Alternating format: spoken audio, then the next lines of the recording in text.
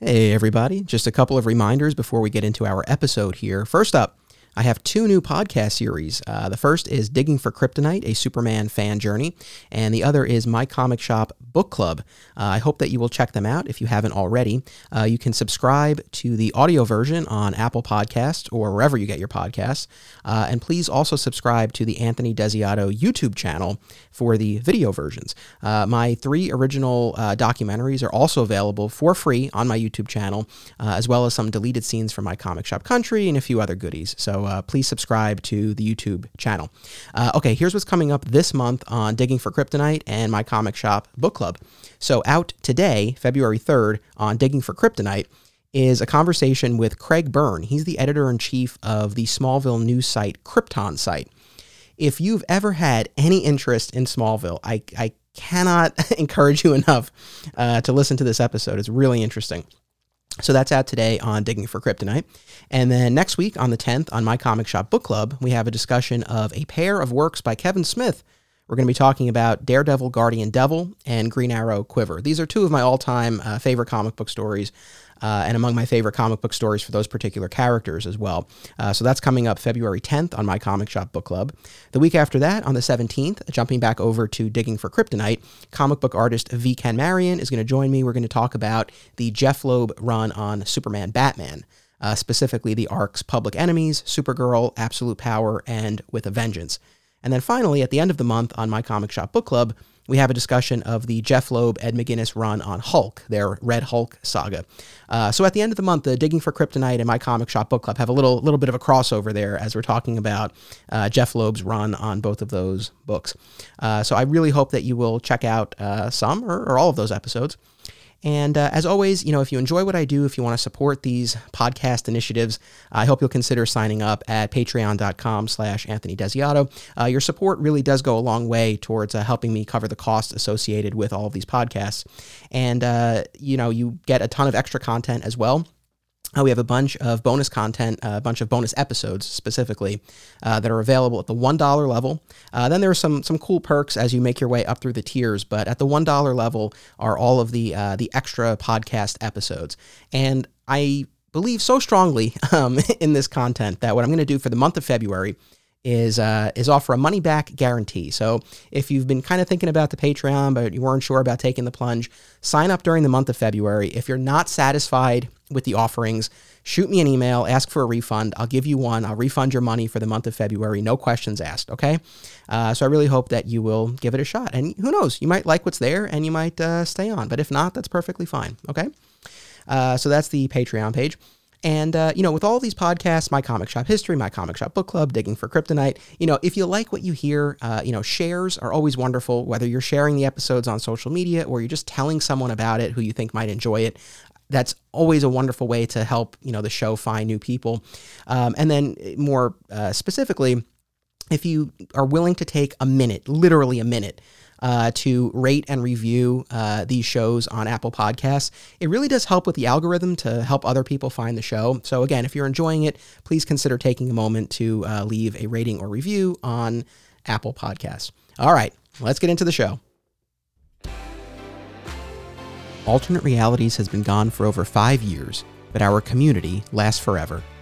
And now, in these dark times, the AR signal lights up the night sky, and the old gang is ready to answer the call as we celebrate a year's worth of holidays together. This is the longer Halloween. My Comic Shop History is brought to you by The Hive Comics and Games is an oasis of nerd fun and events in the heart of Odessa, Texas. Whether it's comic book superhero stories or role-playing in a dungeon, The Hive is where to be. Come tap your mana and face off against the top Magic the Gathering players in West Texas. Hive carries a majority of new comic titles each Wednesday and has all of your favorite titles in their back issue section.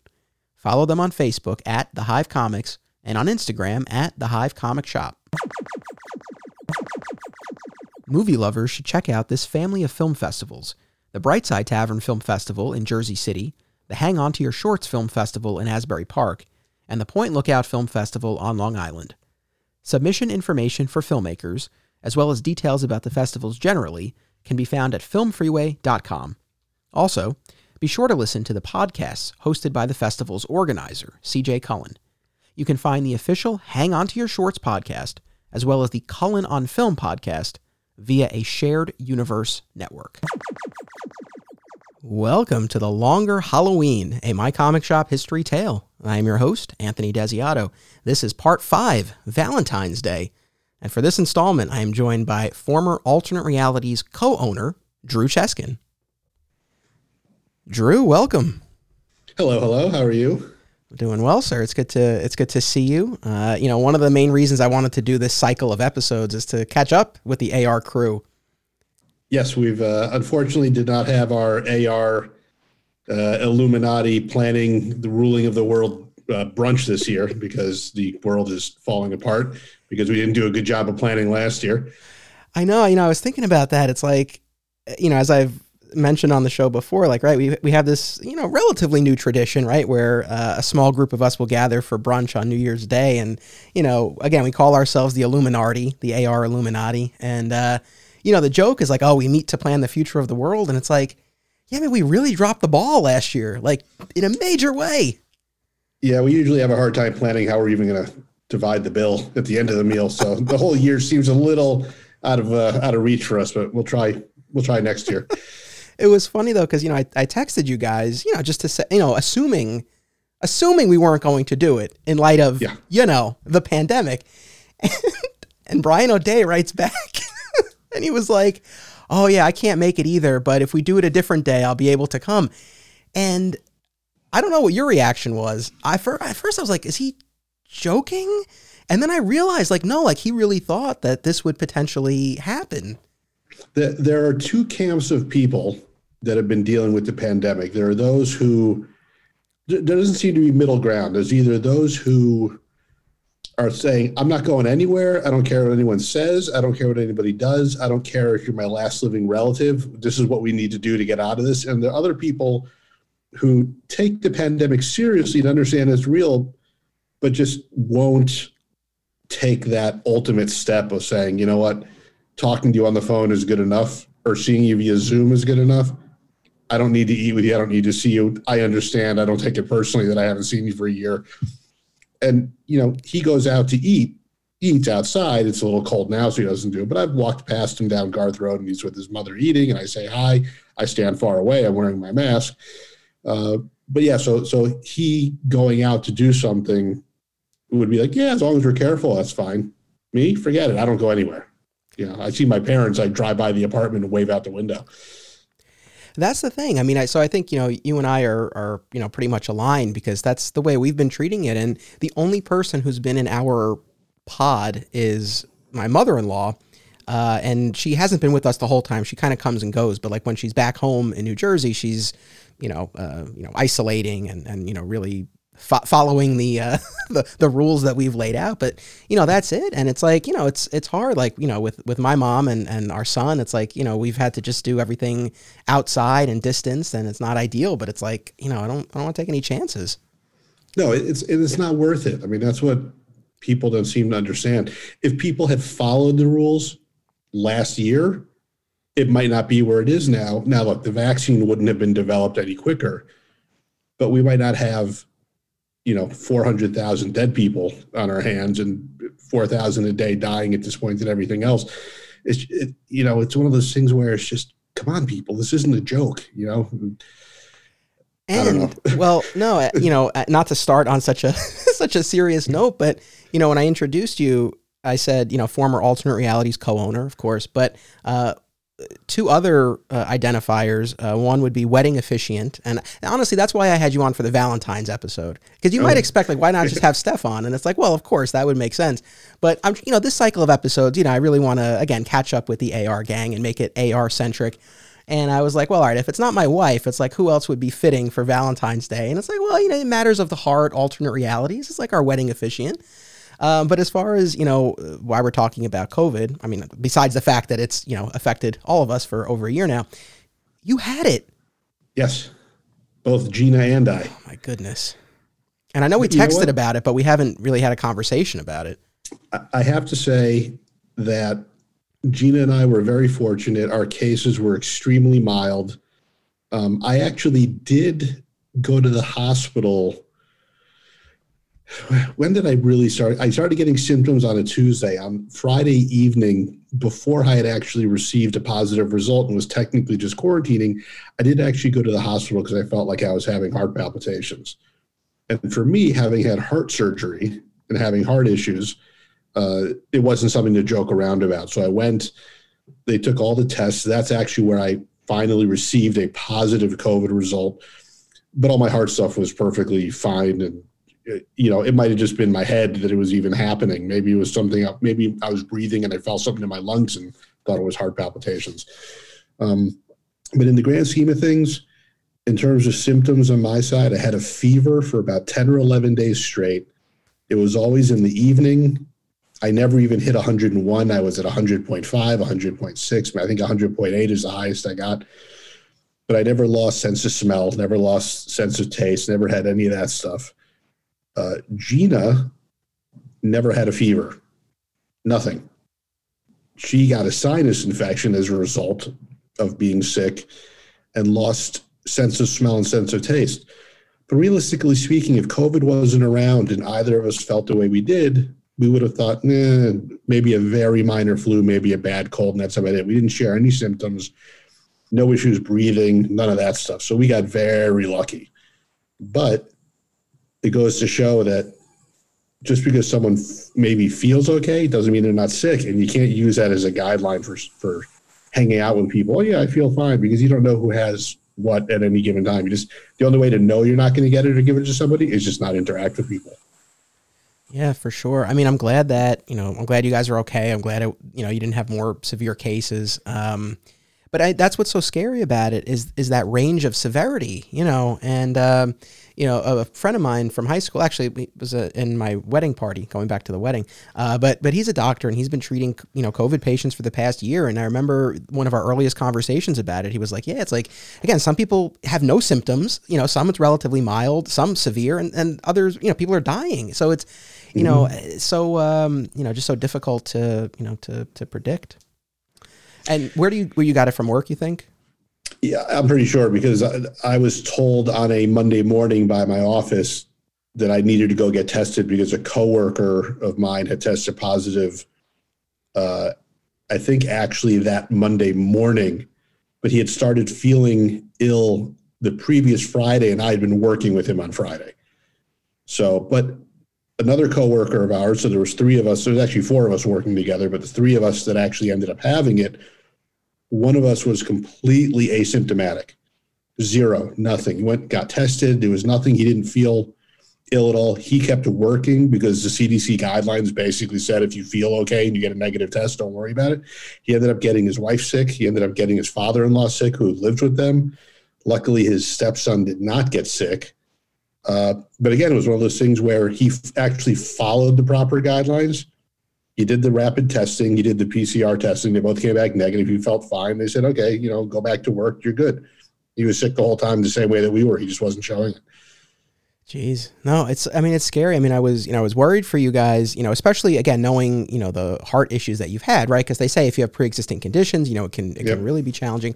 And I was angry on your behalf, because it's like, I know, from our text exchanges and like from seeing your Facebook post and just knowing you generally, it's like, I know you're taking it seriously. I know you're not out partying on the weekend, so it's like, oh man, you're doing everything you can. And you still run into this. So. Yeah. The thing is funny. I don't want to say I'm glad I got sick, because that's making light of it for people that really have paid, the ultimate price for getting sick. But my parents and my brother, sister-in-law, and niece have been being careful, but still get together with each other. And they'll still get together in my parents' apartment, and they'll have meals together, this and that. And Gina and I absolutely refused. And I said, I'm not worried about me getting sick. I said, what if I'm sick and I get you guys sick? I said, I don't think I could deal with something happening to you guys if it's my fault. So when I suddenly got sick and I was able to go to them and say, you understand why now that I don't get together with you guys? And do you understand why I think you guys even getting together is not a good idea? They sort of understood it, but it doesn't keep them from getting together, unfortunately. But I said, imagine if it wasn't a Friday exposure that I had. Imagine if I got exposed Tuesday. and my coworker didn't know he was sick until he took a test over the weekend. But meanwhile, we had gotten together over the weekend and I was already contagious. We might all have it. And one of us might be dead. I said, so to this day, I still take every precaution I can and I'm careful. And I knock on wood that I got it and am okay as far as I know. Who knows what long-term consequences might be of getting ill. But yeah, it's no joke. I mean, it's not, you have to take it seriously because you don't know what's going to happen. You could be the guy that gets that sixth bullet or the one bullet in the six-chamber gun playing Russian roulette. It's no good. Yeah. Well, and, it's like, again, like my mom, for the most part, she's been on board and understands, why we're approaching it the way we are. But, and she works at a school. So, as much as they're taking precautions, I mean, she's in that environment and, she said like, well, I'll go get a test. And, I'm no scientist, I'm no doctor, but, I've done the research and I've explained and she, we're on the same page now, but, I was like, you could have it, these tests, like it takes a while for it to show up. So it's like, if you were exposed on a Friday and you went to get the test that night or the next day, you might have it, but it's not showing up on the test yet. So you might be exposed Friday, have it take hold of you Sunday, you're contagious Monday, Tuesday, Wednesday, Thursday, and you don't start feeling bad until the following Tuesday. Yeah, it's not worth it. And actually your mother is probably the same way that my parents are. We're not going to not see our granddaughter. It's worth taking the risk to see my granddaughter. And I said, not if one of you dies. I said, it wasn't worth the risk then. You got plenty of time. No one's going anywhere. It's completely within our control. It's not, like my parents aren't going to work. I'm going to work. I have to go out. They're retired. They stay home. I said, just stay home. Just don't do anything. Don't have anybody over. You'll survive. Don't worry. But, what can I do? And going back to, like our New Year's brunch and all that stuff. It's like, yeah, you can't control other people. And as much as, you might want to, and as much as, it's frustrating, especially when it's, people in your circle.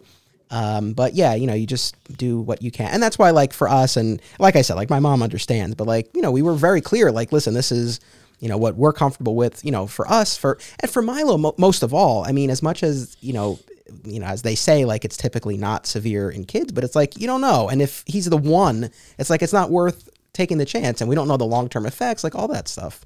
Well, that's just it. If it gets into him, he might not feel anything now, might not show anything, but how do you know that it's not affecting some developmental phase that he needs to go through and that 5 years from now or 10 years from now, he'll develop asthma because of it, or he'll do something else. I mean, it could be something just so minor, but still, why take the risk?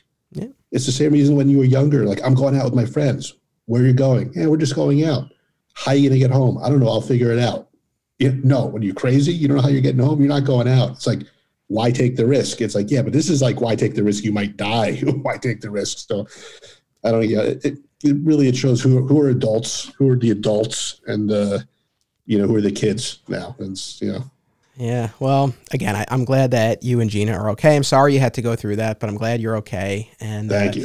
It's like moving forward, a lot of the things that have been implemented during this period of time, specifically the more stringent hygiene and cleaning and all, I hope that carries on. I mean, as you well know, like for years, whenever we have our alternate realities dinners, I'm the guy with the Purell. I'm always sanitizing my hands, but because it's like, we all get together, we shake hands, we're touching the menu. It's like, there's no way I'm going to touch my face or touch food that's going into my mouth without washing my hands first. Well, me, and I get made fun of. I even eat chicken wings off the bone with a fork and a knife. Yeah. Now, this is because of the career path that I've chosen, dealing with hazardous materials and asbestos and lead and mold and everything else. And when it's time to take lunch, I don't care how much I've washed my hands after playing with that stuff. I don't think my hands are clean. So I use utensils no matter what. But I get where you're coming from. I have a fellow that I used to work with years ago. I mean, this is now, 25, 30 years ago at this point. Or one of my first jobs out of college. Whenever he would eat a sandwich, he would never eat the last bite. He's like, well, this is where I hold it. So I'm not eating it. And it was like a religion to him, no matter what we were eating. It was pizza, whatever it was, that little bit of crust never got eaten. I used to be like, what's wrong with you, man? Just eat it. Are you still hungry? It's like, I don't care if I'm hungry. I'm not eating it. So meanwhile, fast forward to this, I'm friends with him on Facebook. I sent a message. I said, I have to apologize. I said, I used to think you were nuts. You were just years ahead of your time. You know, you knew what was coming. He just started laughing about it. He said, yeah, I know. It's like nothing surprises me now. Yeah, for sure. Oh man. Well, on a happier note, again, going back to, the brunch that wasn't, have you been keeping in touch with the rest of the AR crew to any extent? I have been remiss with everything except for, via, Facebook and whatnot and so forth. Actually, Tom gave me a call, sent me a text last week. He said, I'll give you a call this weekend. That was last weekend. I got to give him a call. I've been bad about that. I've just been, running around doing my thing and, I think everybody just sort of gets into homebody mode with this whole thing. And for you, married with a kid, me married, it's probably a little bit easier to deal with it than people that are single. And if they're not going out and do anything, they're just literally isolated and on their own. So I can understand that. But a little bit of Steve I've been chatting with here and there, and Brian a little bit, and Tom a little bit, but not as much as I should. Definitely, and certainly not as much as when we all get together and go out and eat. Yeah. So I have to do better. Well, again, that's why I know I keep saying it, but that's why I wanted to do, as much as it's like, yeah, it'll be great to have new content to put out, but it's like, I got other shows going. It's like, I don't have to do this, but it's like, I just really from a personal standpoint, even more than a creative one, I was like, and again, I hate to say it, like, oh, I need to be forced to have a conversation like this, but it tends to not really, except with Rich, where we have our standard, weekend phone call, but like, otherwise it just tends to not happen. So I'm like, this way, this puts a little bit of structure to it, and we schedule it, and then it happens, and hopefully people enjoy it. But if they don't, I don't want to say I don't care, but it's like, I kind of don't. It's more for us. But one last thing though with COVID, I will say because I think this is an important point. Like I do, and I've really tried to keep this in mind, like throughout this whole point where, I do have my wife and we have our son, and Steph and I have been very fortunate that we've been able to work from home, work remotely this whole period. And I know like you're not in that position. Like a lot of people either have to go in or have lost their jobs or been furloughed or like all sorts of things. So, I do understand that. And I do know that, for people who, like you said, are single, and really are isolated, I know it's hard, and I am sympathetic to that. And I do appreciate the position that, we've been able to be in. Just to issue that disclaimer. Yes. On the subject of Valentine's Day, I was thinking about it. It's crazy, like how fast it goes and everything. For us, our like one of our last pre-COVID outings, if I'm remembering correctly, was Valentine's Day last year. We went. Was it for Rich's birthday? Well, that happened to be Valentine's Day? No, oh, you're right. Actually, yeah, no, you're right. The Rich birthday dinner was the end of February. You're right. But as far as more of like a date night sort of thing, was February was it was either on or like right around Valentine's Day last year. Steph and I went to see Birds of Prey. That was our last theatrical experience. Good Lord. Ooh. So we went to see Birds of Prey, and then we did like happy hour at Morton's, which was very nice. So it was a nice time. But I was like, that was, last Valentine's Day and one of our last outings. Crazy. Well, have you given any thought to how you guys might sell? Are you like into Valentine's Day or not so much? You know what? I have to say that I am one of the luckiest men on earth in that my wife, who I love dearly, she and I are not Hallmark holiday people. So we just look at each other a few weeks before whatever holiday's coming up. We're not getting each other anything, right? No, a card. If you see something funny, pick it up. But we've reached old couple status, or we sort of married into old couple status in that extent. But it's just because whenever you're ever younger and you said to your parents, I don't get it. Why is there a Mother's Day and there's a Father's Day, but there's no Children's Day? And of course the comeback is, but every day is Children's Day. For us, every day is a holiday. So we don't need to celebrate the Hallmark ones and buy the cards and this and that. We sort of do little stuff like that for each other all year round. That's very nice. And I think, we kind of fall into that same camp generally, because I was thinking about this. Like we will make a lot more of an effort for our anniversary and for our birthdays. Like we'll really treat each other and spoil ourselves and all that stuff. But like, for Valentine's Day in particular, I mean, we're not like offended by the holiday, but it is corporate and manufactured, and we recognize that. So again, like last year, we went out to eat and we went to the movies, but it wasn't like we didn't make a huge thing out of it. Mm-hmm. I will say generally, especially I guess especially after Milo and especially now being in quarantine and all this stuff, gift giving, we've gotten to the point now, not all the time, but numerous occasions where we'll just kind of like agree not to get each other something or decide to get something, for us together. Mm-hmm. Like we actually ordered, we ordered a Peloton bike for ourselves for Christmas, but then it got delayed and we ended up canceling it, but we got a different exercise bike instead. But so like, we'll do stuff like that.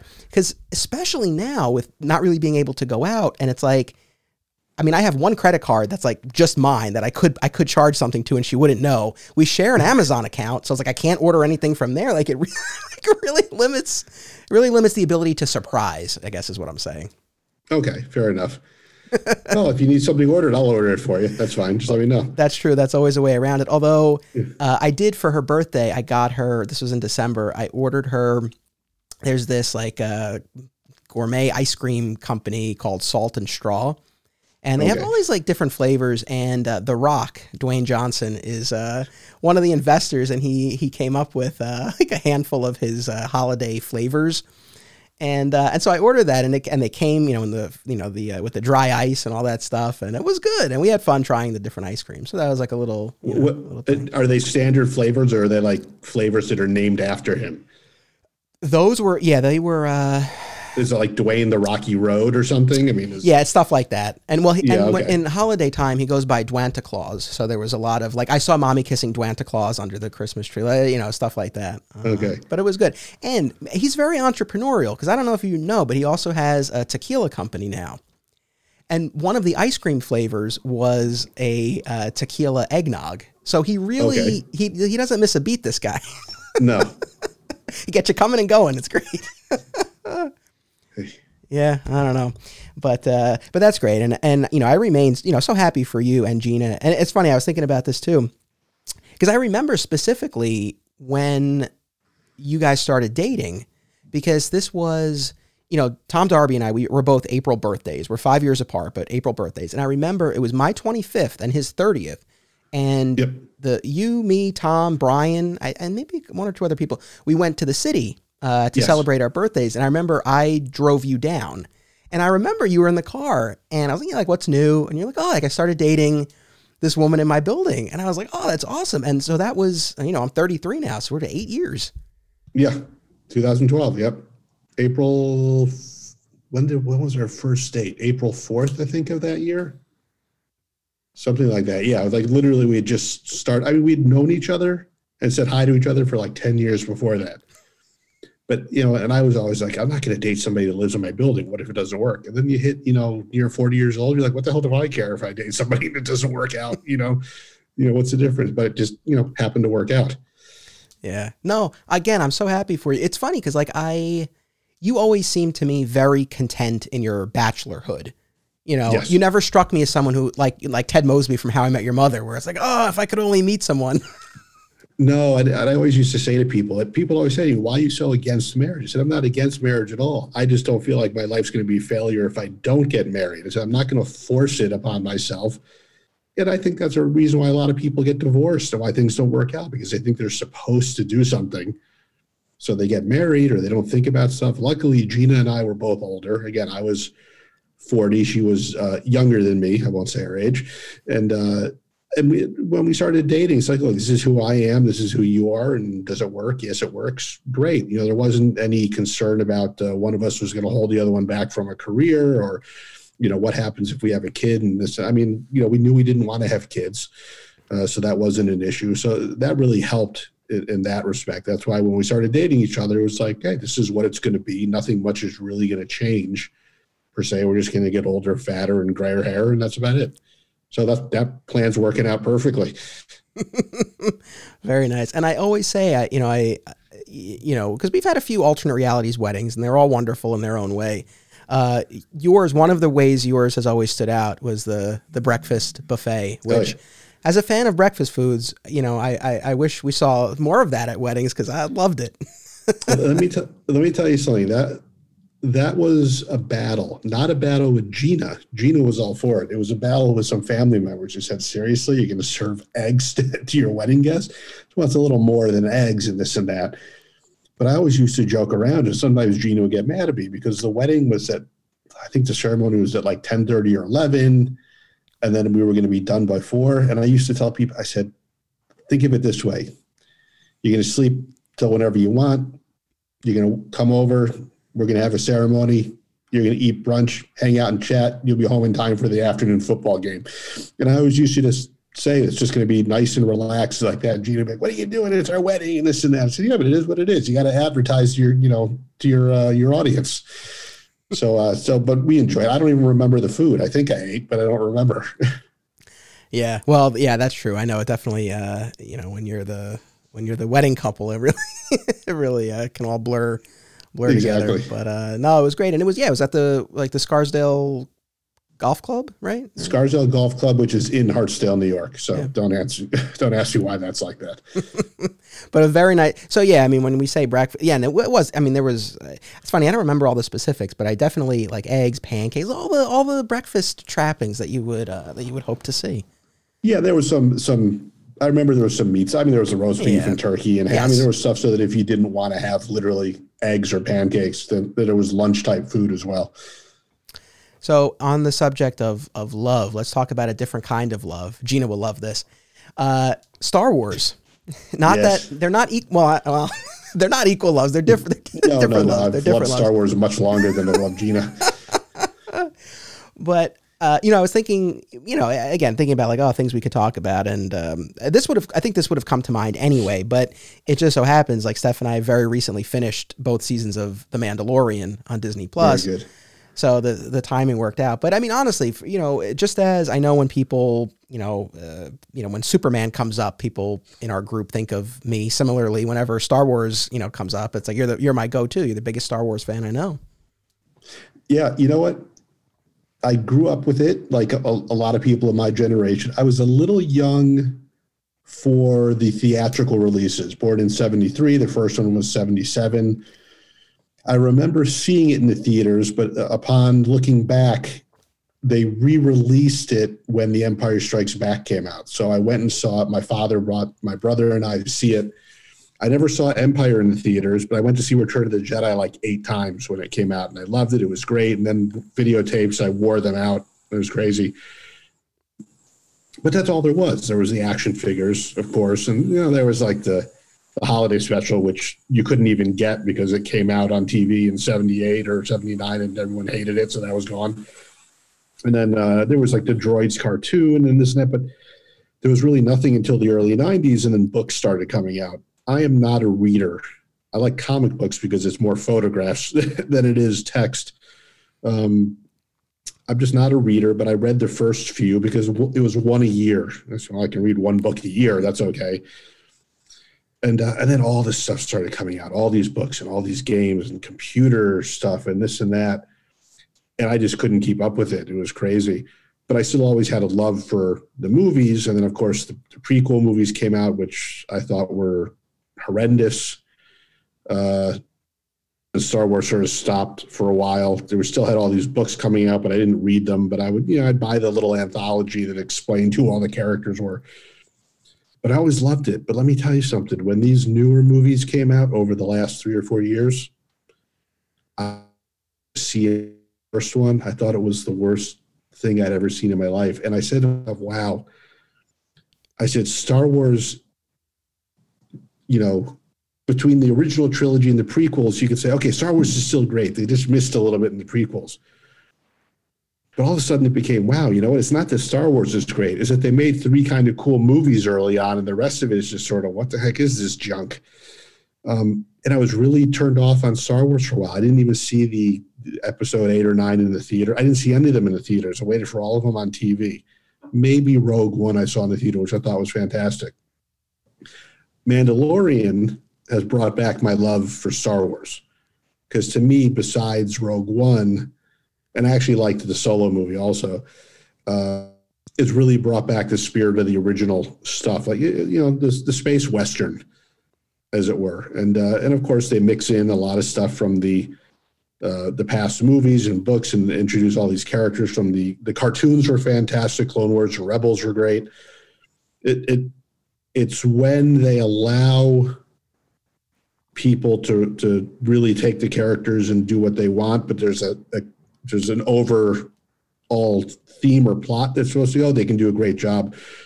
Episodes 7, 8, and 9, where it's like, here's a director, do whatever you want to do with this, without any design on what's supposed to happen over all 3 movies. It's like, come on, guys. This is terrible. This is like DC. Hey. I won't even mention Wonder Woman. The second one, Wonder Woman 84. I was not a fan at all, man. I don't think anyone was. I don't. No, that was rough. That was bad. Not to take us on too much of a tangent, but it's like I try to kind of check myself with, like, after watching Wonder Woman 84, because as you well know, I am a fan. I'm a defender of Zack Snyder's take on these guys. I did a 2-hour podcast about it. It's out if anyone ever wants to listen. You know what, though? Funny enough, literally minutes before we started recording this, I got a message from a listener of that Zack Snyder episode, and he said that we made him a believer in the Snyder movies. So, and that wasn't the objective. We just wanted to have fun and talk about what we like about the movies. It wasn't to change anyone's mind. Anyway, but that was a nice response to get. But so it's like, I know what it's like to, be a fan of a take on a character, and it's, it's not an opinion that's shared by a lot of people.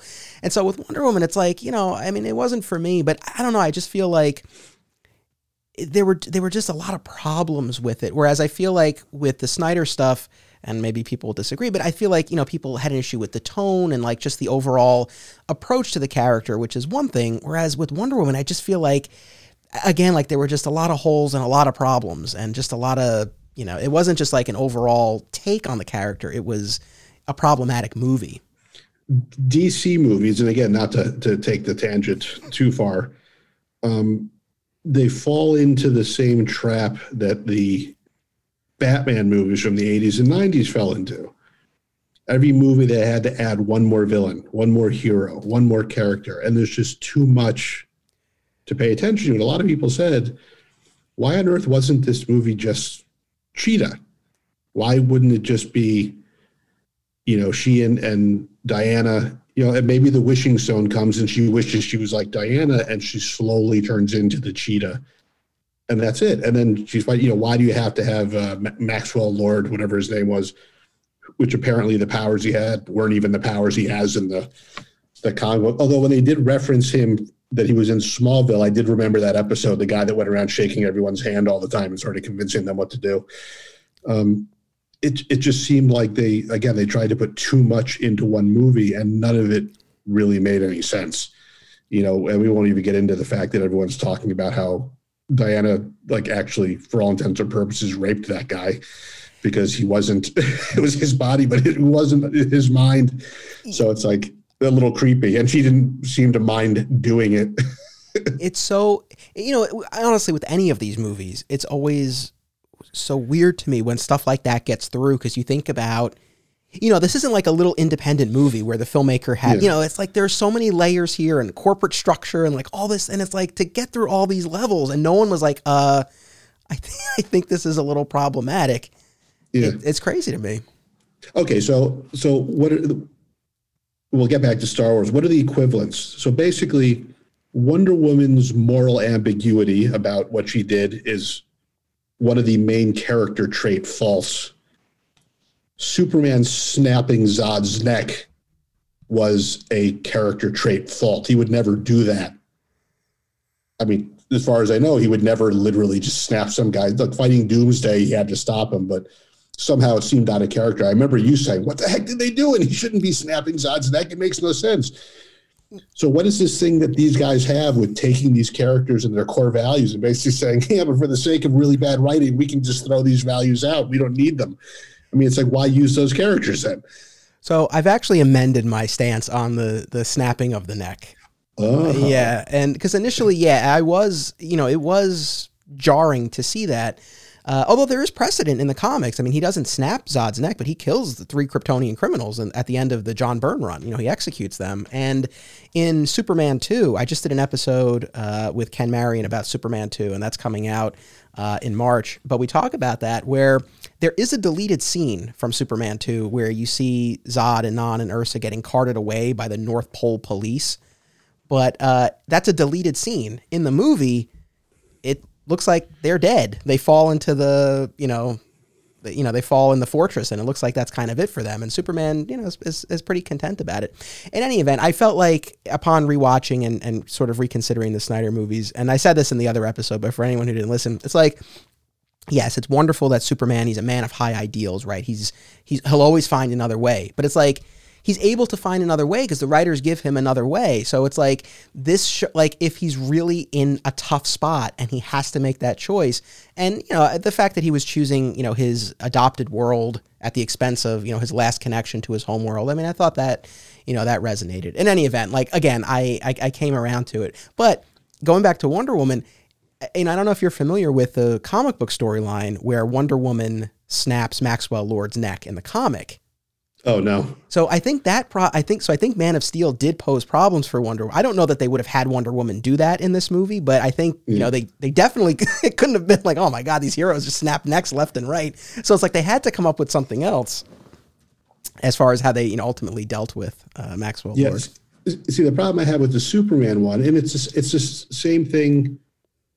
It's like in Kingdom Come when Magog is saying to Superman, the reason I became the hero of tomorrow or the man of tomorrow is because you wouldn't do what was necessary to stop everyone. And that's why the Joker ended up taking out Lois Lane and everybody at the Daily Planet.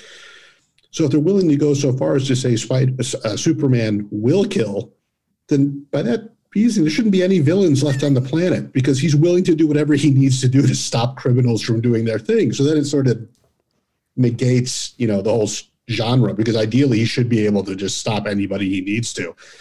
Wow. But like in Man of Steel, he's not killing willy-nilly. I mean, this was an extreme circumstance. Saying that it's like, there shouldn't be, any villains left because Superman should just be like, look, I'm going to stop you, and that's it. And I'm not going to let you get away with anything. But that's neither here nor there. That's like the equivalent to the argument about Han shooting first.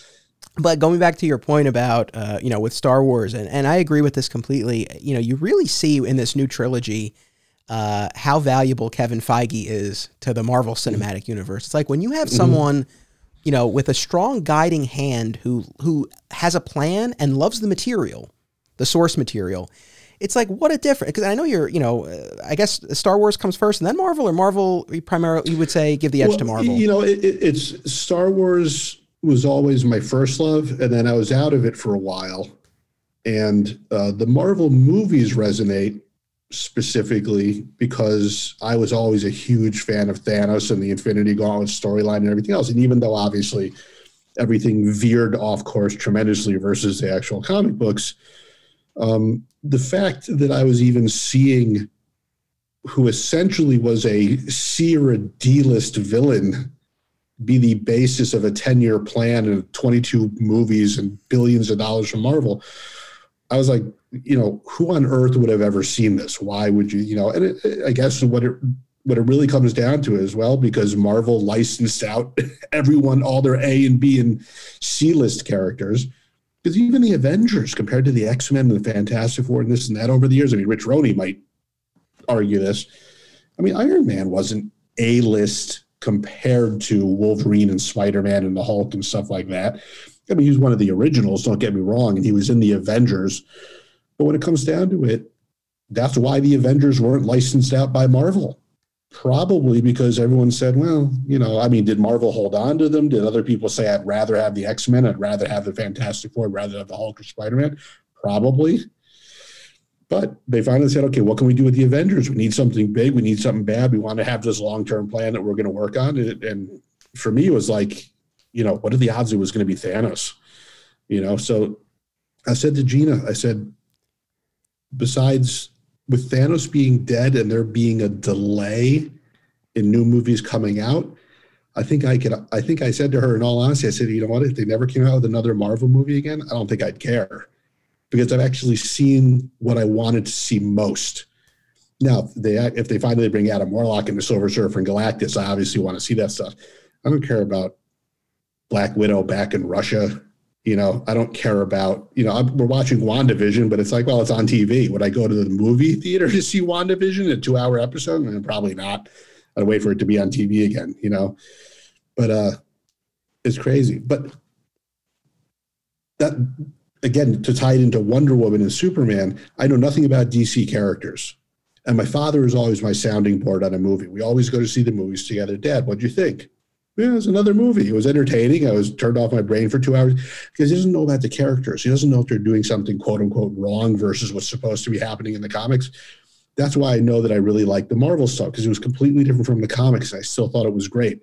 When I walk into a DC movie with no expectations and simply say, I just want to be entertained with a good story, and I walk out and say, I wasn't really entertained, then I say to myself, you know what? It must not have been a very good story. So, and that's what the 3 Star Wars movies were. That's what episodes 7, 8, and 9 were. I said, this story is ridiculous. I said, there is no story almost. It's just like, a bunch of episodes and a bunch of scenes thrown together just to make a 2-hour movie that you can sell a ticket for. Yeah, that's the thing. And it's like, my heart goes out to, you and other Star Wars fans, because it's like, I don't really have a horse in that race. And because I was reflecting on this, like I'm more of a Star Wars fan now because of The Mandalorian, to be honest. But, I saw, I was born in the late 80s. I saw the original trilogy when they did the 90s theatrical re-release. Yeah, the special editions. And that was when I saw them for the first time in theaters as a kid. So, I definitely remembered enjoying them. Like, I had a good time, and, I definitely came away with a positive view of Star Wars. But at the same time, I don't think it was the magical experience that, like, kids of your generation had when they saw it the first time. It just, and maybe in part because, like, I had seen other things that had been, influenced and inspired by it, right?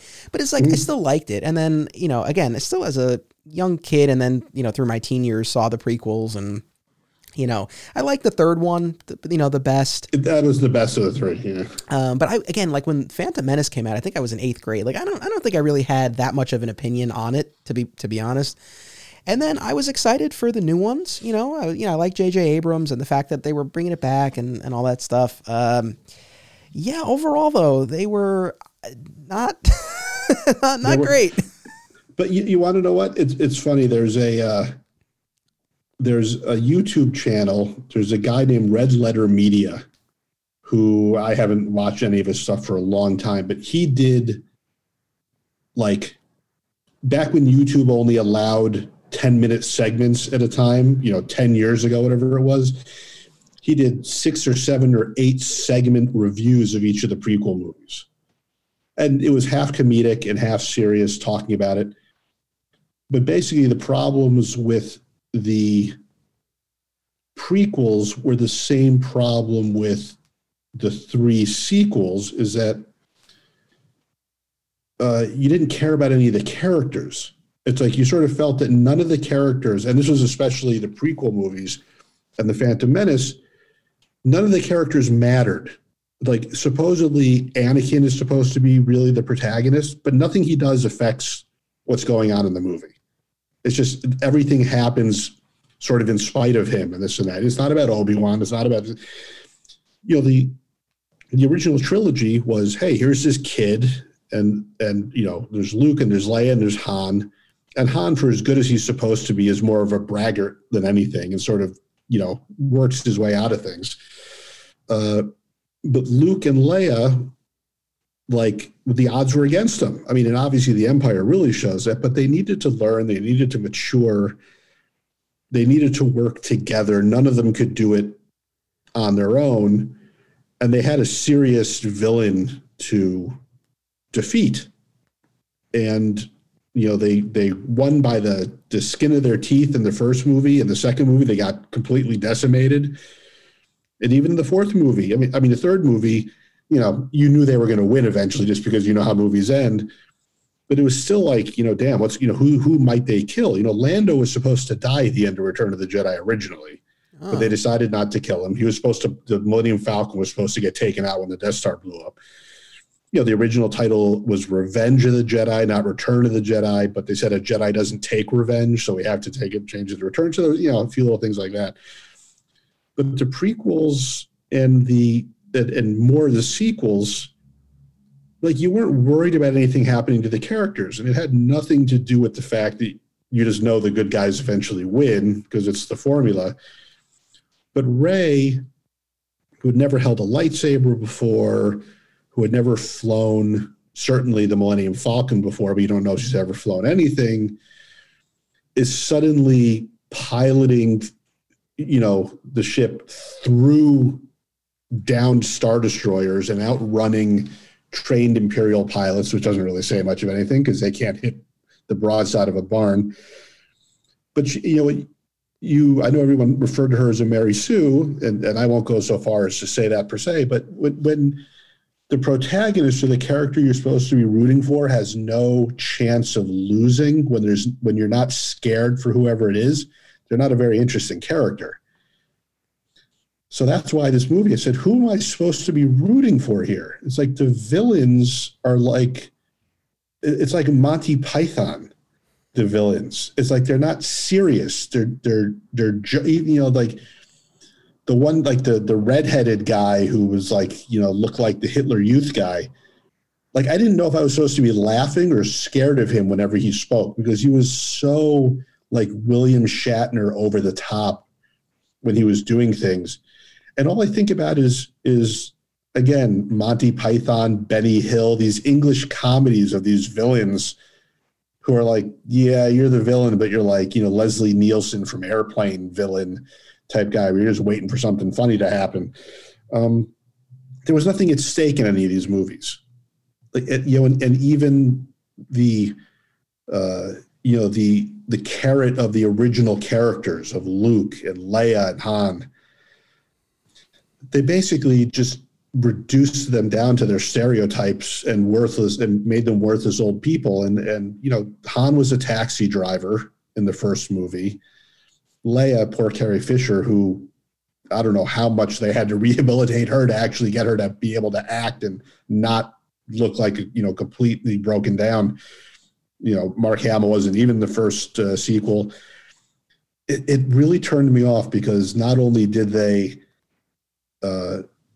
in my opinion, create just a very poor movie, just overall, but they really destroyed the legend and what you loved about the original trilogy characters. You could tell that they were brought in for no reason other than to be completely torn down and discarded, so that there would be no question that these new characters were who you were supposed to follow moving forward. Problem is, they didn't have a plan for the new characters. Nothing. I mean, you could, Finn, who was this huge part of the first movie, basically faded into an obscure sideline character in the second and third, and really didn't affect anything. Again, that character Rose that they introduced, I think, in the second movie, the Asian character, that poor actress who got harassed terribly because of her character. I don't know if she's a good actress or not. Her character was terrible. I didn't like her character. I didn't care that she was Asian. I just didn't like the character. She certainly didn't deserve the abuse. It's like Ahmad Best, who's the character that played Jar Jar Binks in The Phantom Menace. He was the voice actor and the motion capture actor. And I think back on this guy, and I think, man, I said, this kid, when he was cast, he must have been so excited. He said, I'm going to be in a new Star Wars movie. People have been waiting, 1.5 decades for this. This is my break. This is it. I'm going to be a big star, this and that. And he was so maligned, and the character was so hated. And I said, man, I feel terrible. This guy must have been on cloud 9 thinking that this was it.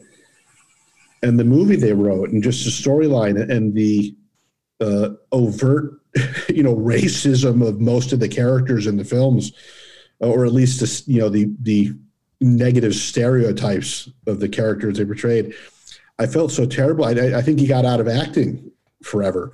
And that's different from Jake Lloyd, who played Anakin, who was just young and just really wasn't a great actor because he hadn't been able to develop it yet. And people referring to him as mannequin because he was so stiff when he was acting. I mean, he's a kid, so it's like, he was the lucky kid that got the part. But like Ahmad Best, I felt so that's the same thing with the actress that played Rose and some of the other characters, even where it's like, they thought they were getting a big break, and the fandom was so vicious. I mean, I hated the movies, don't get me wrong, but I didn't hold it against the actors or the actresses. I purely placed the blame on the stories that were written. And even the directors, unless they were involved in the story writing, only has so much control. They have to work with what they're given in terms of dialogue and plot line and everything else. But it's amazing how those 3 movies just so turned me off of the Star Wars property completely. It's amazing. They say fans are fickle. I mean, it was one of these things where I'm like, boy, I just really don't care about Star Wars anymore. I just completely tuned out of it. It was, it's not like I had a collection of Star Wars stuff that I suddenly sold. Not that any of your listeners will be able to see it, but you might see Darth Vader behind me on the wall, and then in front of me I've got 4 things, including a Darth Vader painting that Jay Mangold painted for me. He's hanging up on the wall. So I still love the stuff like that. But for a while I was just like, I don't care about Star Wars. Something new is coming out. What do I care? Something new is coming out. The last 10 things I've watched have been terrible. And then Disney, when they took over the property, the greatest thing about Star Wars, the expanded universe. And again, I don't read books, but all the books, the novels, the comic books, the video games, the role-playing games, everything. And Disney's like, yeah, that doesn't count anymore. So what do you mean it doesn't count anymore? We spent the last 20 years reading this. This is what's kept Star Wars alive. This is the only reason why there's any value in this property. It's because people like me that loved it growing up had a story they wanted to write. And Lucas said, yeah, go ahead and write it. And people love this stuff. And little by little, you're seeing all the best parts reintroduced into what Disney is doing. So some of the characters in The Mandalorian are from this expanded universe stuff, and characters from Clone Wars and everything else. But, it's amazing how, decades of loving a property can be turned off so quickly when someone who clearly doesn't understand what made a property magical and loved just massacres it in the name of bringing in new fans. And that's why The Mandalorian is great. I think even Jon Favreau said, there's no reason you can't appeal to the older fans while still making it enjoyable to the new fans. It's like everyone talks about fatigue. There's Star Wars fatigue. There's Marvel fatigue. No. If you write a good movie, there's no fatigue. You know why Marvel did so well? Because the movies in general were good. That's why there was no fatigue for 10 years. That's why you could have 3 movies a year and they were making $1 billion each, because they were good. It's not about fatigue. It's about making a good movie that appeals to people so they want to watch it. Yeah, no, for sure. Yeah, I mean, I'm glad that The Mandalorian has, kind of brought that magic back for you. Because, yeah, I mean, it's sad to think that, again, you grew up loving these movies and this whole world, and to be so turned off that, I mean, again, like, it's shocking to me that you wouldn't even see, the most recent ones in theater, but it's like, at the same time, I respect that. And that's, and again, kind of going back to what you were saying about the, the toxicity in the fandom and, harassing actors online, like that's not the way. Like, right. What is the way, right?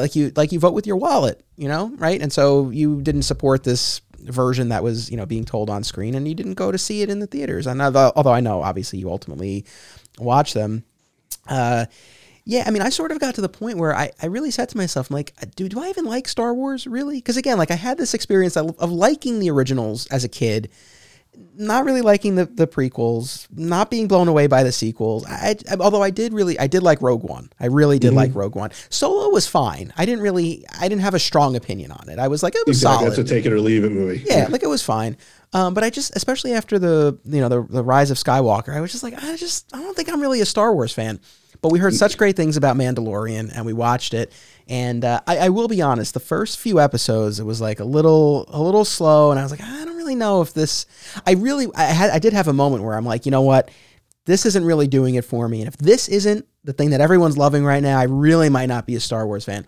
But as we worked our way through the rest of the first season, and even more so in the second season, yeah, I really dug it. And I won't lie. The cuteness of Baby Yoda, yes, that was a factor, but I think it was more so as new parents, we identified in a weird way, with with taking care of him, and like the episode where Grogu is eating the eggs. Yep. And like, don't eat that. That's what we do for most of our day. Is like, Milo, what are you doing? What are you eating? So like that really resonated with us. But no, I'm glad that's there for you, for me, for fans. And yeah, I think that does show that you can, tell a story that does appeal to the, fans of the originals, while also, not just rehashing the same stories, but actually doing something different. Like you can find that balance. Well, it's funny because I watch this stuff and discounting the Clone Wars, which certainly happened during the prequel movies. It happened between between the Attack of the Clones and Revenge of the Sith, episodes 2 and 3.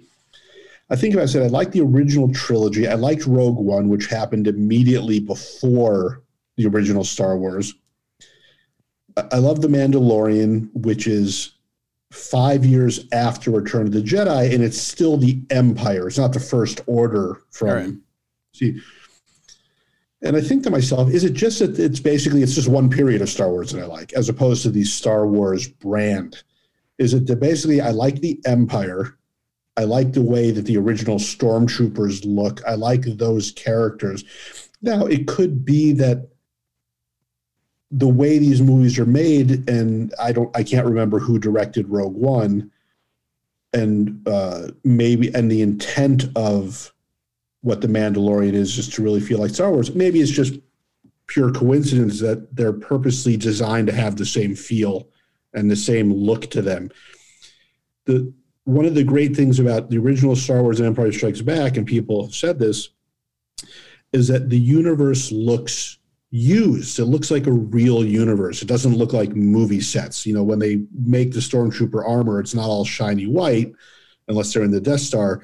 They're on Tatooine. It's dirty. It's dented. It's dinged up. It looks real. And one of the things people complained about when Return of the Jedi came out, they said it didn't have the same feel because it did a lot more shooting on sets as opposed to out, in the wild, as it were.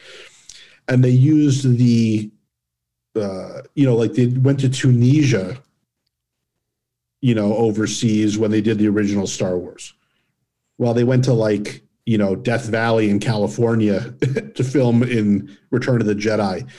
So the locales just didn't even feel right. They went to the Redwood Forest, Marin County, to do Endor. It's like, well, everybody knows what California looks like. Everybody knows what the desert in California looks like. If you look on TV, but nobody, but Tunisia looks a little different. That's not really, although it looks a little bit like areas of New Mexico and Arizona, to be honest. But the new movies were too clean. Like even looking at whatever planet it was, Jakku, I think that Rey came from, it looked like a movie set. It looked like they just built something out in California. So it just didn't have the right feel. So I think a lot of it has to do with which of these movies actually allow you to be absorbed into the universe, allow you to suspend disbelief and do it. The prequels were so digitized. Everything was digital. You just, the whole time you're watching it, like, I know it's all fake.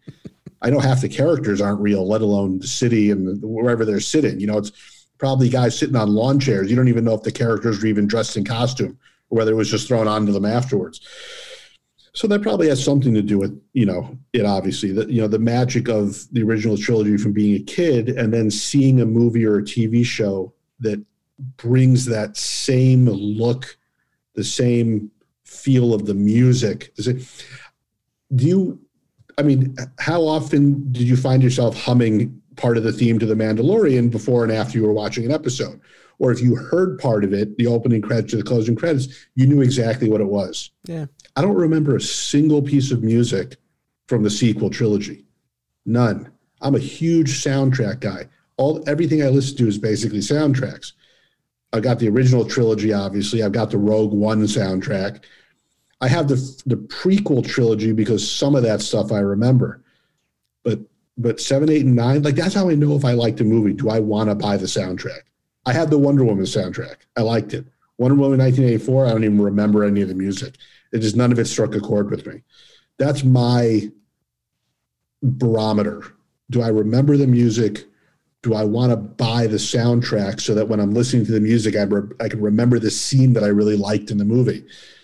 I don't own any DC soundtracks, I don't think. Wonder Woman, maybe Aquaman. I thought Aquaman was good. I enjoyed that. It was goofy. It was silly, you know. I mean, I'm a fan of the Hans Zimmer score from Man of Steel and his work on Batman v Superman. I did like part of the Wonder Woman 84. It's funny because like I listened to the soundtrack before the movie came out. They released the soundtrack for 84, and the first couple in particular, like the Themyscira, that whole contesting. Oh, this is great. Yeah. I thought it bode, I thought it, would lead to a great movie, but sadly that was short lived. But, as you're talking about, especially with the new Star Wars movies and their treatment of the original characters, and again, I'll save this for a Superman podcast, but that was the way that I felt when Tom Welling returned as Clark Kent in the Crisis on Infinite Earths crossover, right? Like, I was so excited. It's like, oh man, like, this is my favorite version of the character and he's back. Like, I never thought I would see this again, as much as we've been seeing revivals and all that stuff. But for him in particular, I was like, I don't know that we'll ever see it. And I was so excited. And then I saw the path that they took with him, and I was just like, like, not only exactly like you said, not only do I not like it, but there is that element of like tarnishing the original show and like my view of it. I mean, it's nothing that like so turned me off where I'm like, I would never watch Smallville again. It wasn't that bad, but it just, I just strongly disagreed with it. So like, I get, even though I don't have the attachment to the Star Wars characters, like I get the feeling. Yeah. Now I never watched any of that crossover stuff. And I watched Smallville for the most part, but not the later seasons when it just got a little over the top for me. What exactly did they do to Tom Welling's version of Superman that you didn't like? Like, what was it how did they change him, or what did they have him do that turned you off? Yeah, so it's been out for over a year, but listeners, a spoiler warning. We find out he's only in one scene. It's like 1 4-minute scene, but we find out that he gave up his powers and now is living normal life on the farm with Lois and their daughters. So he Superman 2'd. Yes. He basically went to Jor-El and said, I love her. And they're like, well, step into the box and we'll take away your powers. And again, I have a whole episode planned on this, so I'll have listeners just tune into that. But I just felt like it undermined the journey that he went on over the course of Smallville, and especially where he ended his journey. It just felt like, if you had taken Clark from like almost any other point in the series and said this could be your ending, he would love it. But by the time he got to the end of the series, like he had reconciled both sides of himself. And so the idea that, he would give it up like relatively quickly after the end of the series, it just felt like, this just doesn't ring true to me. Well, it's funny because one of the things that Gina says about Endgame, she's like, Captain America is kind of a dick. He convinced Tony to save everybody, and he dies, and then he goes back and lives his own life. Basically says, Tony, do me a favor, sacrifice yourself so everyone can come back. See you later. Then he disappears for 75 years. And he's like, Gina's like, why did he do that? That's not very nice of him to do. And I said, I never really thought of it that way. But I guess you're kind of right. It's kind of messed up. Oh, I didn't think of it that way either. Next time I watch it, I'll have it's like Tony dies and like Pepper's completely, shattered and the little girl has no father anymore. And he's like, I'll be right back. I'm just going to put this stuff back where I need to. And yeah, he did come back technically, according to them. But he, himself took like a 75-year side tour to live the life that he missed before. It's like, wait a second, that's a little messed up. I said, Gina, you want to know what? I said, these are the things that a non-fan looks at. They watch it, and they're not looking at it to say, does this match what really happens in the story? Does this make sense for the character? They look at it and say, wow, that was really mean. It's like, I can't believe that he did that. I said, you want to know what? I never even thought of it that way. I said, but yeah, it was kind of messed up now that I look back on it. Yeah, it's interesting to get that perspective. But even, for us as fans, like, it's tough. I feel like it cuts both ways because, like, on the one hand, we love this stuff, and it makes us excited when there's a new Star Wars movie or, a new Superman project. But it's like you have that attachment and you have those expectations. And then when, things don't, and whether it's not matching up with the comics or like in the case of the TV Crisis, like that for me, like my objections had nothing to do with the comics. It was just like this version that I had watched, on the show. So, I know it's tough sometimes. One thing that I wanted to ask you about with the new Star Wars movies, there was this idea, right, in The Last Jedi that was very quickly abandoned in the next movie. But the idea that like anyone could wield the Force, right? Like you didn't have to be a certain bloodline. Like you could potentially tap into it. Like, what did you think of that notion? Well, it completely contradicts the fact that the prequel trilogy introduced the midi-chlorians, which are these little things. And when the midi-chlorians were introduced, I was pissed. I was like, wait a second. I said, that sucks. I said, I thought that basically anybody, if they had the proper training, but more importantly, basically believed, could potentially become a Jedi. Now, it's possible that everybody, I mean, again, I haven't looked into it this much. Maybe everybody has midi-chlorians. Maybe everybody, to some extent, could wield the Force to a very limited degree. And it's the Jedi that are just above some, it's like taking the SATs. You can get any score and go to college, but you need that. We had like a perfect score to go to, Jedi college. The fact that they introduced it took away the magic of everything, because then it didn't have anything to do with belief or ability per se. It was just a genetic lottery, which was like, yeah, that kind of stinks. It was much cooler when Han was just like, yeah, I just don't believe it. and that's why he couldn't do it, but maybe realistically he could have. So going back on that, where it's like, oh, anybody can do it, this and that. Again, that's one of the reasons why the sequels, I was like, what are they doing? It's like they didn't even pay attention to any of the other material that had come before.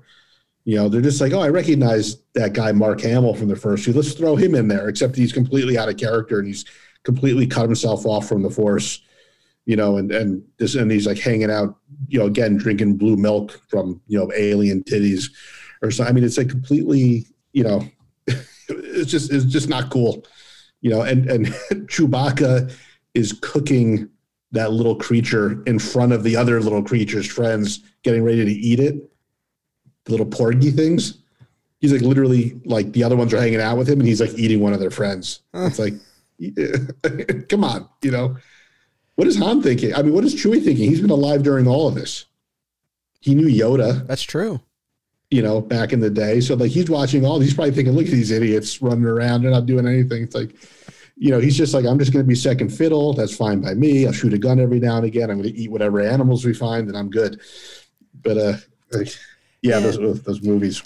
Because I know, The Last Jedi in particular, I know people had a lot of issues with. I just disliked it generally. I don't know. I was bored, to be honest. I mean, the whole thing was the chase, and I don't know. It didn't do it for me. But the whole idea of, again, anyone being able to wield the Force, again, I wasn't thinking back to the midichlorians, but I thought it was like, okay, like that's cool. And the little kid with the broom, I'm like, all right, it's an interesting idea. But it's like, yeah, right. Then, of course, that points to the larger issue with the lack of an overall vision for these when that was, instantly undone. And of course, the whole thing that, in Last Jedi, right, that Rey was nobody. Right, which is very quickly undone. So, yeah, I mean, I think those movies certainly suffer from the lack of a Feige or a Favreau, like someone who, like really gets it and loves it and has a cohesive vision for it. But, I'm glad that, and not only Mandalorian, but it's like they've announced a whole ton of stuff. Are you excited for the other shows? Yeah, you know what? They have a lot of stuff coming out, and I can't say that I have looked into everything or that everything is interesting, but they've definitely, at least it seems, learned to say, okay, what characters do people like and what storylines do like, and let's try and expand upon it. Now, hopefully they don't ruin it by doing that. Hopefully they don't retcon anything and do any other craziness.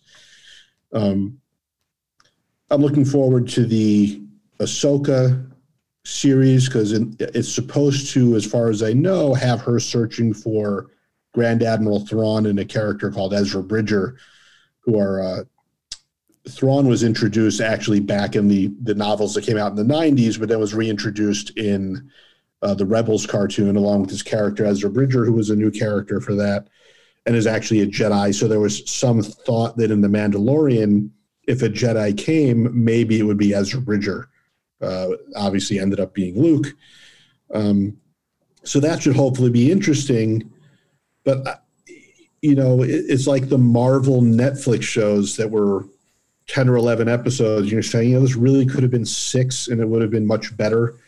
I just hope they don't feel like they need to create an 8 or a 10 episode season versus just telling a good story and everything. And it's like the Mandalorian, people are complaining, like, why are the episodes getting shorter and shorter and shorter? Some of the episodes were 29 minutes, 30 minutes, as opposed to what people would expect to be 45 or 50 minutes, or maybe even an hour.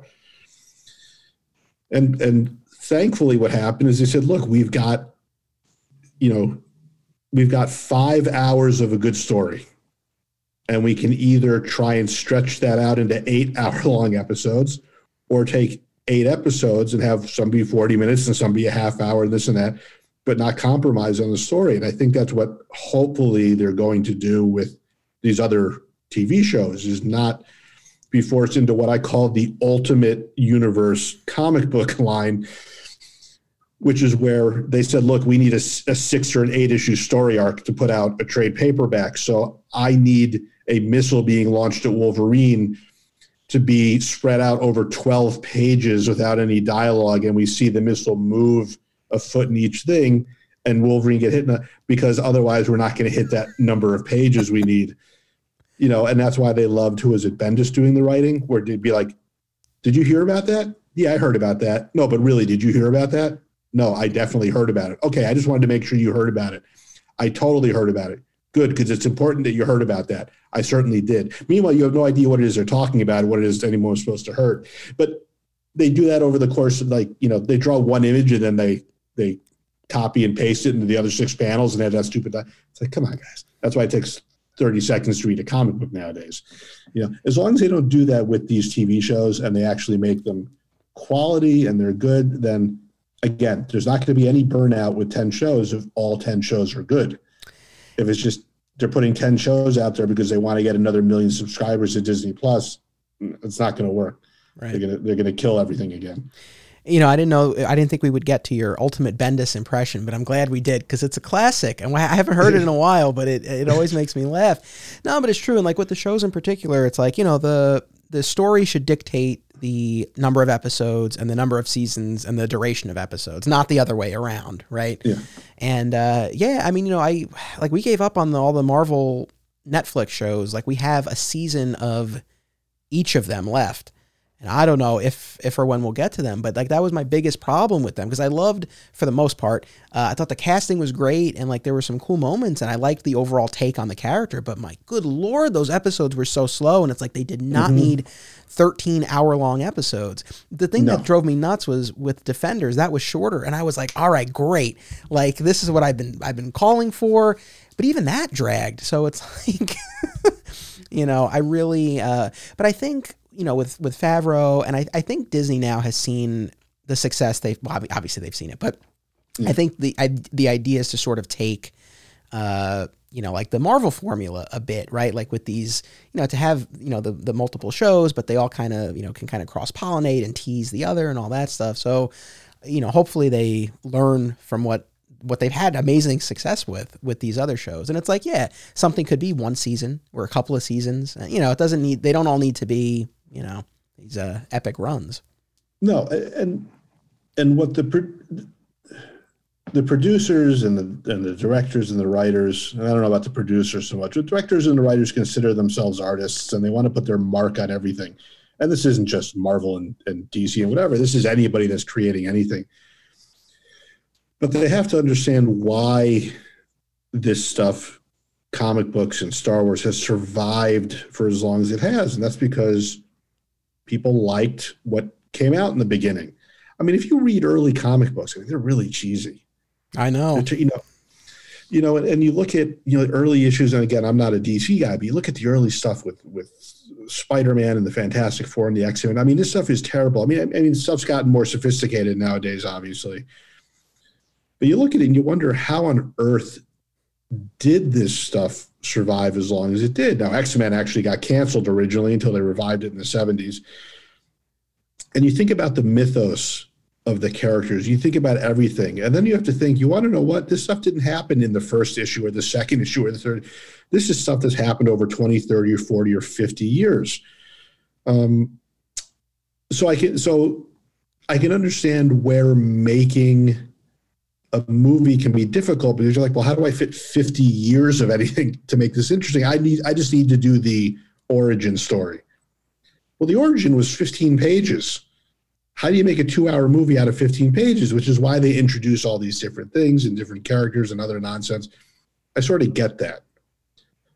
But that doesn't mean that you completely stray away from what the origin story was, or that you completely dismiss the other story elements that you can take. They need to understand that Doctor Doom is cool because he created this suit of armor. It's one of his things.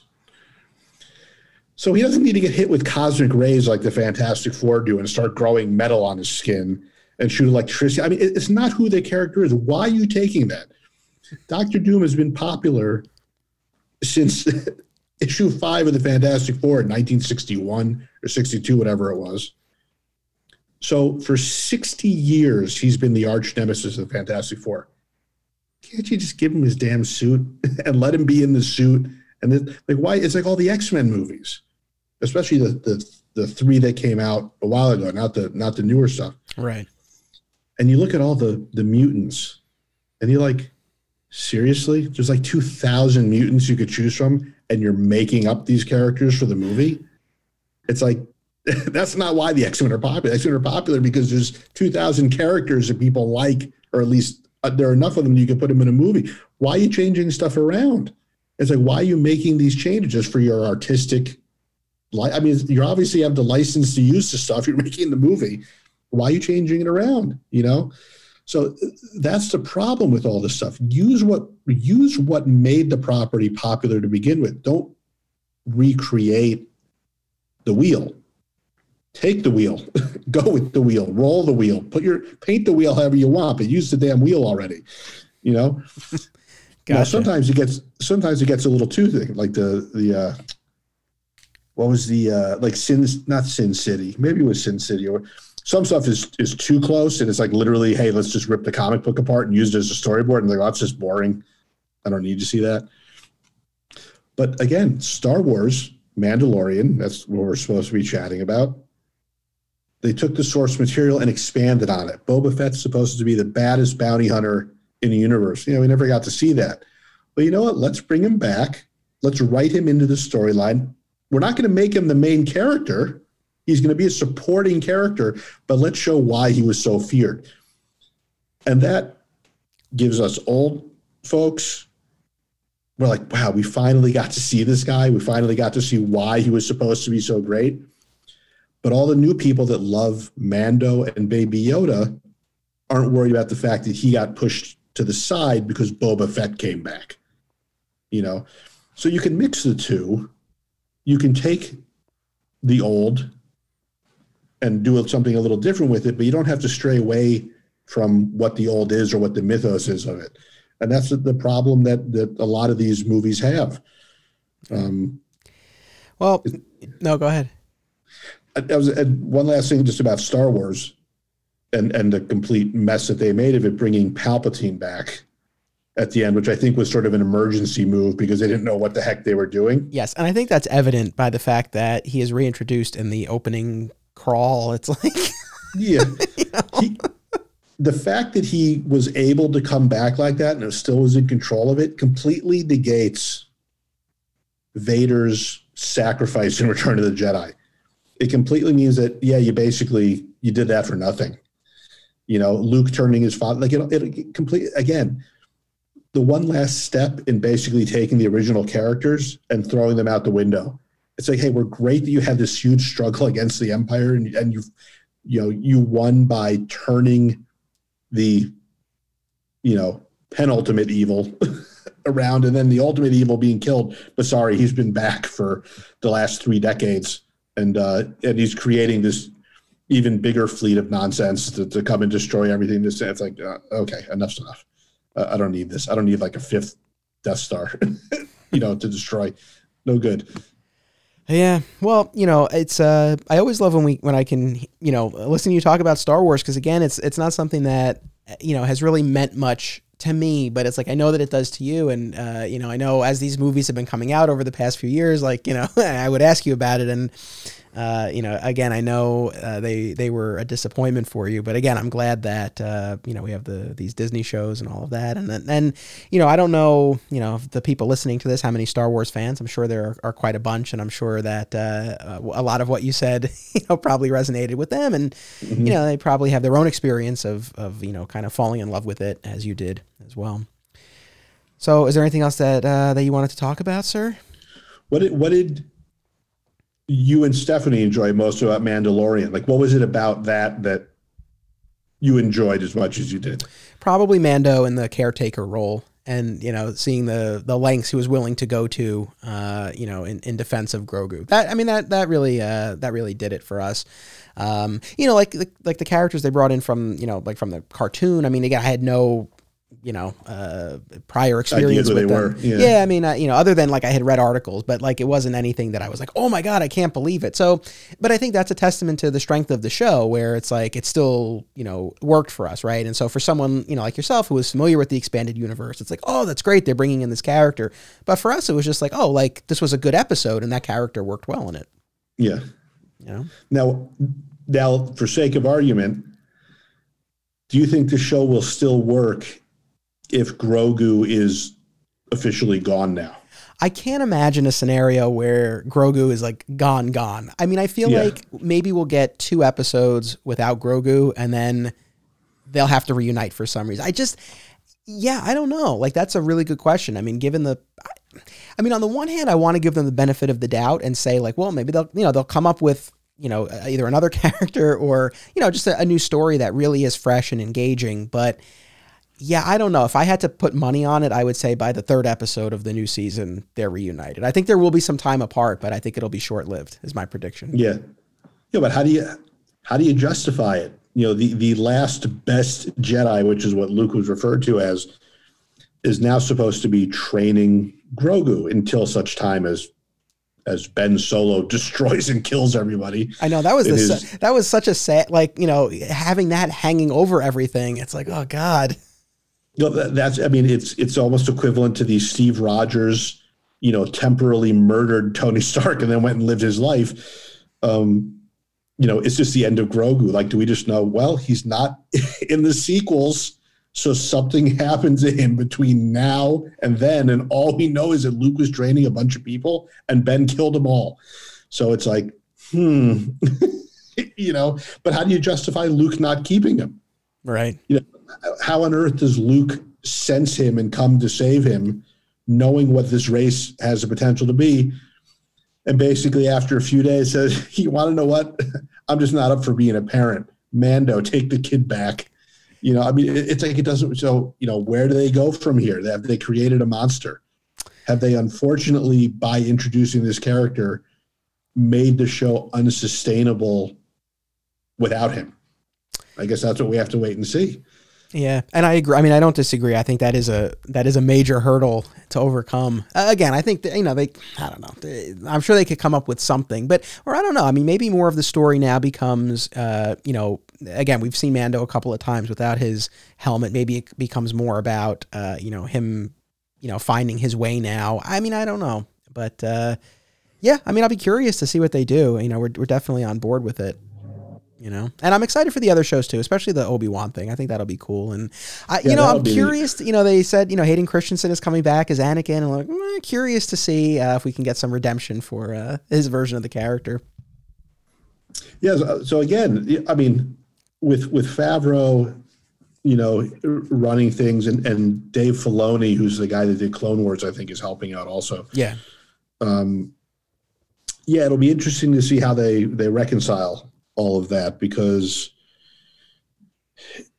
you sort of assumed based on Star Wars that he hadn't seen the Vader hadn't seen Obi-Wan since, Obi-Wan cut him up. Right. He said, when I left you, I was but the learner.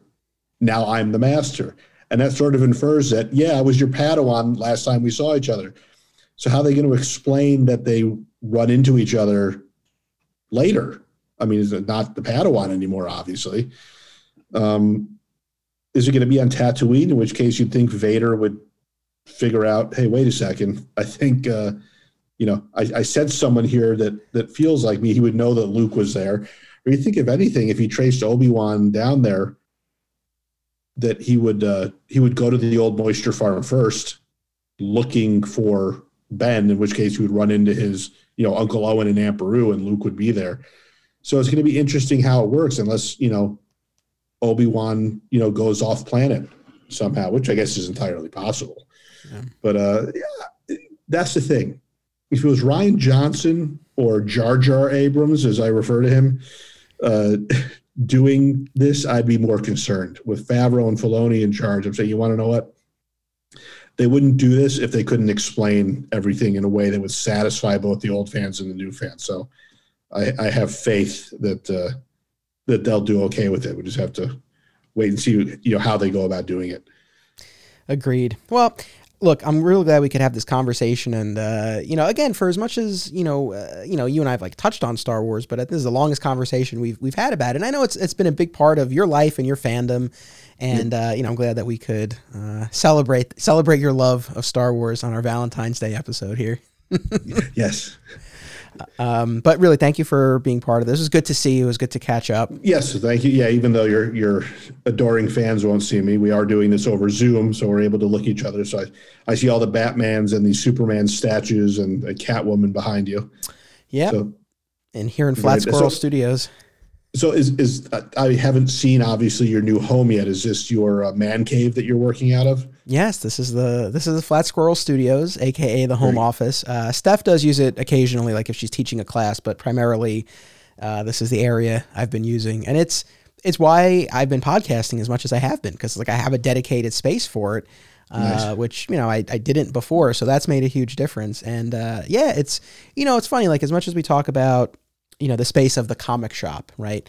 And that's been a driving theme in these various projects. But the idea of the space generally, even just to spur creativity and things like that, I think really having this dedicated area has made a big difference for me. So, of course. It's cool. So I got and what you can see across from me is my larger bookcase of trade paperbacks. And you see one piece of art on the wall. I have all my movie posters of the stuff that I made and some comic book art and stuff like that. So it's been cool. And not having to break down and set up the equipment every time I do this. You don't have to pack everything away exactly. You don't have to pack everything away, which in a weird way allows you to purchase better equipment, because you're like, well, I have room for nicer stuff to set it up and leave it there. I don't have to make do with a tape recorder and a little microphone to do this stuff anymore. So it's nice to have the space. Yeah. And there's a couch here that I bought, figuring, we'll have the in-studio guests. It'll be great. Eventually, we'll nice. get there. But again, I'm glad you and Gina are okay. I wish you both. Yes, we're doing well. Happy Valentine's Day. Stay safe. Stay healthy. Thank you. You too. Thank you. And we'll talk soon. And I want to thank all of our listeners for tuning in to this episode of The Longer Halloween. We'll be back at the beginning of March with our St. Patrick's Day episode featuring, fittingly, who else? Brian O'Day. So it should be a lot of fun. Again, make sure that you check out Digging for Kryptonite and My Comic Shop Book Club. And of course, don't be a flat squirrel. My Comic Shop History is a Flat Squirrel production. Art by Philtastic Phil Menza, music by Basic Printer. If you like what you heard, be sure to listen to Digging for Kryptonite, available on most major podcast platforms. Sign up for exclusive content at patreon.com/Anthony Desiato and watch My Comic Shop Country, out now on Apple TV and Amazon.